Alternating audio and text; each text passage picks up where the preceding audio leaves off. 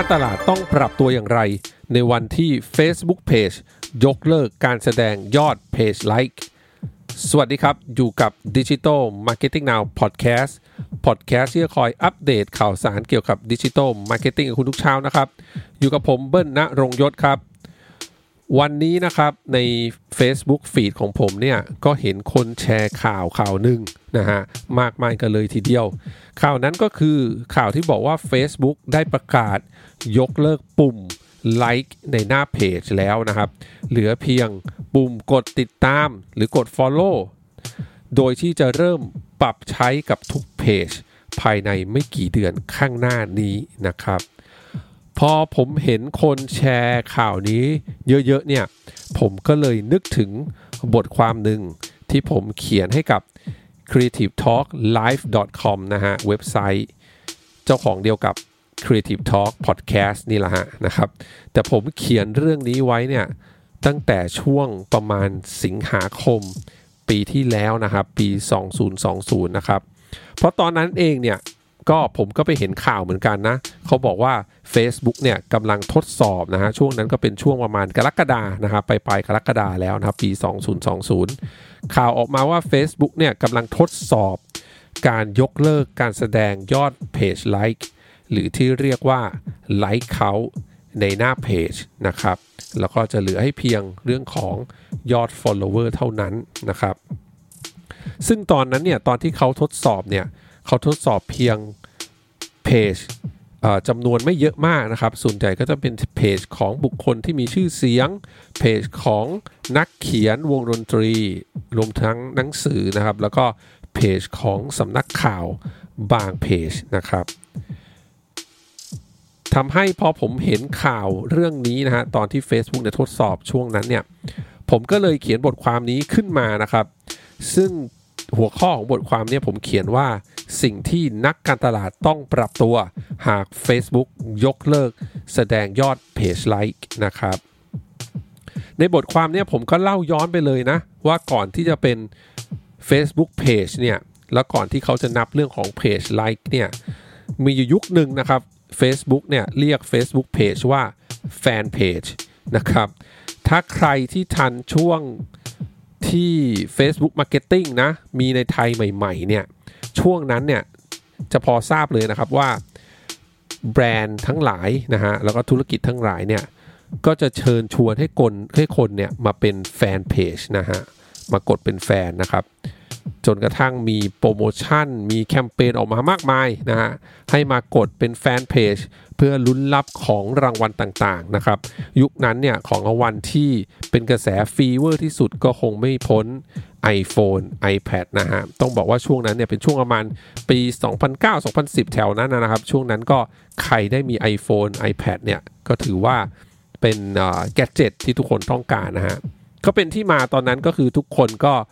เรียกร้องนะครับให้กลุ่มเป้าหมายเนี่ยมากดเป็นแฟนเพจนะครับ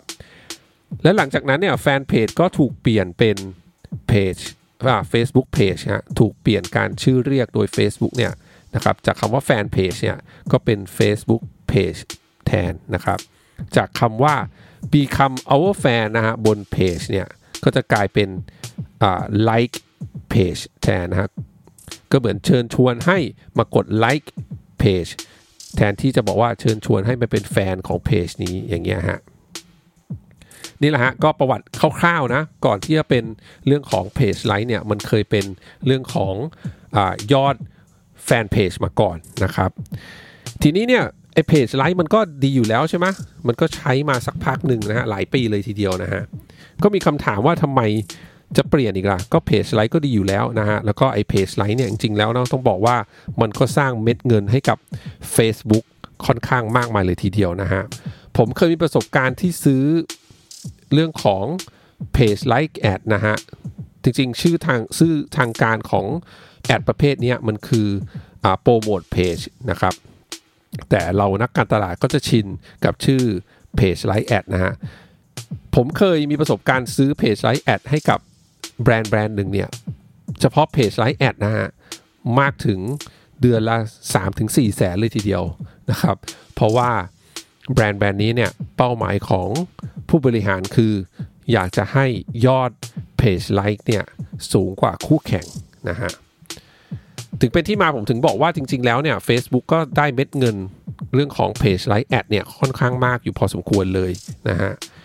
แล้วทำไมก็ถึงเปลี่ยนใช่ไหมฮะทำไมถึงจะยกเลิกไม่อยากให้คนมากดไลค์เพจแล้วล่ะนะฮะแล้วเปลี่ยนเป็นการให้คนมา follow page แทนต้องบอกว่าถ้าท่านใดเนี่ยได้ติดตามความเคลื่อนไหวของ Facebook Marketing เนี่ยนะฮะก็จะรู้ว่ามีอยู่ช่วงหนึ่งเนี่ยทาง Facebook เนี่ยพยายามที่จะ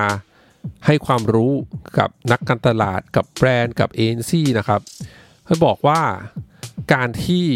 กลุ่มเป้าหมายเนี่ยมากดไลค์เพจเนี่ย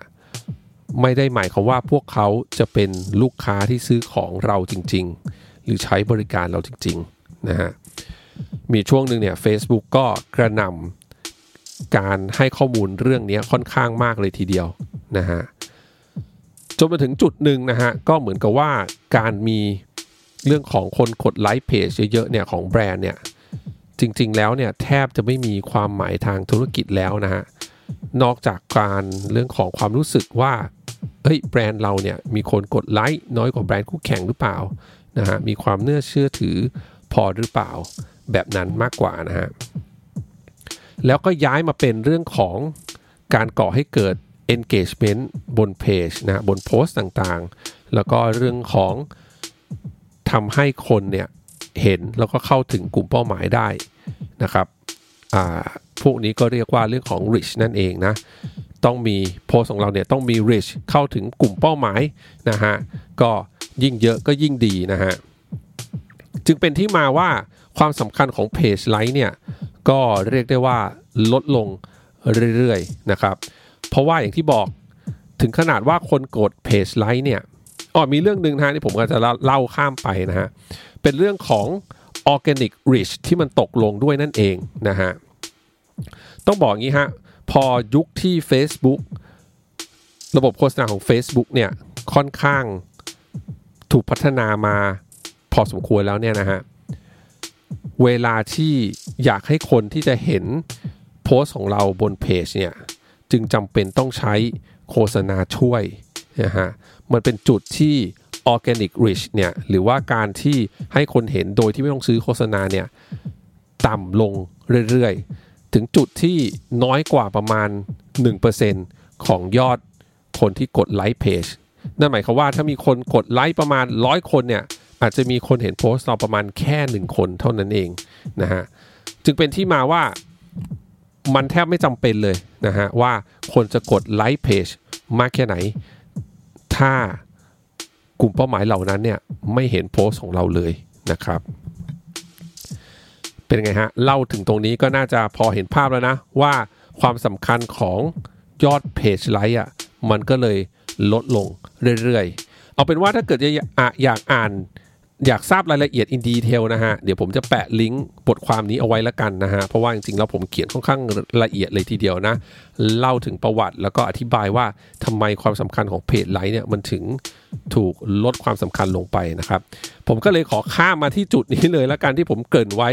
ตั้งแต่หัวเรื่อง EP นี้นะครับก่อนที่ EP นี้จะยาวผิดปกตินะครับทีนี้อย่างที่ทุกคนทราบนะก็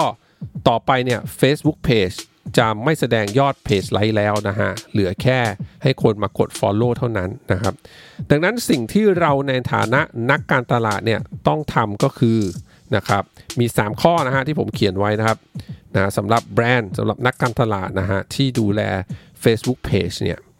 ควรทำ3ข้อนี้ครับข้อ1นะครับเริ่มจากการปรับเปลี่ยน mindset นะฮะ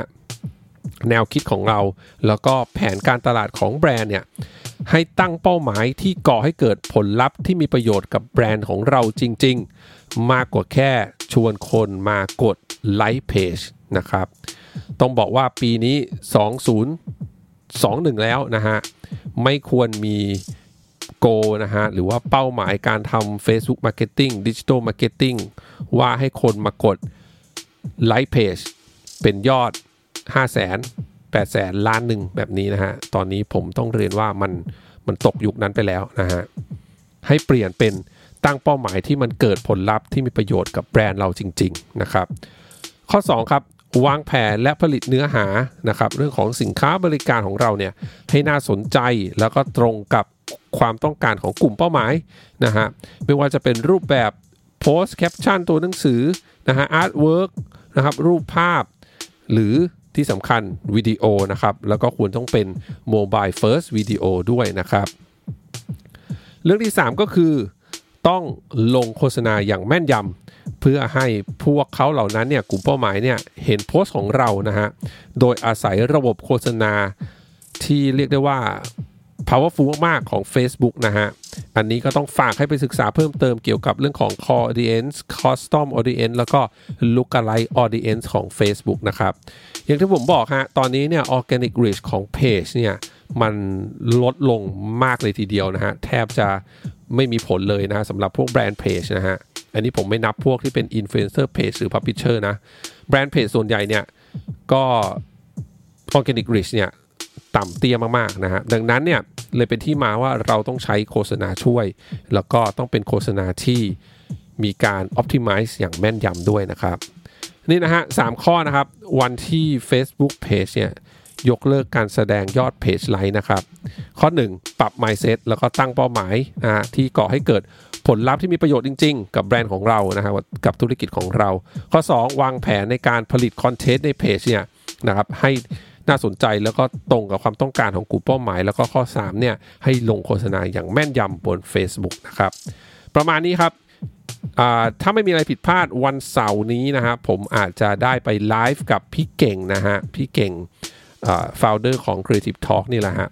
น่าจะพูดเรื่องนี้เลยนะเดี๋ยวถ้ามีโอกาสแล้วไม่ได้มีอะไรเปลี่ยนแปลงจริงเนี่ยก็อาจจะเชิญทุกท่านนะฮะฟังไลฟ์นะฮะบน Facebook Page ของ Creative Talk นะครับแล้วเราอาจจะคุยในรายละเอียดอีกทีนะฮะเรื่องของเนี่ยฮะ Facebook ยกเลิกการแสดงเพจไลฟ์เนี่ยนะครับก็หวังว่าจะได้คุยข้อมูลเพิ่มเติมนะฮะกับทางพี่เก่งแล้วก็แขกรับเชิญท่านอื่นนะฮะขอบคุณทุกท่านมากที่รับฟังนะครับเดี๋ยวพรุ่งนี้เป็นเรื่องอะไรฝากคอยติดตามกันนะครับสำหรับวันนี้สวัสดีครับ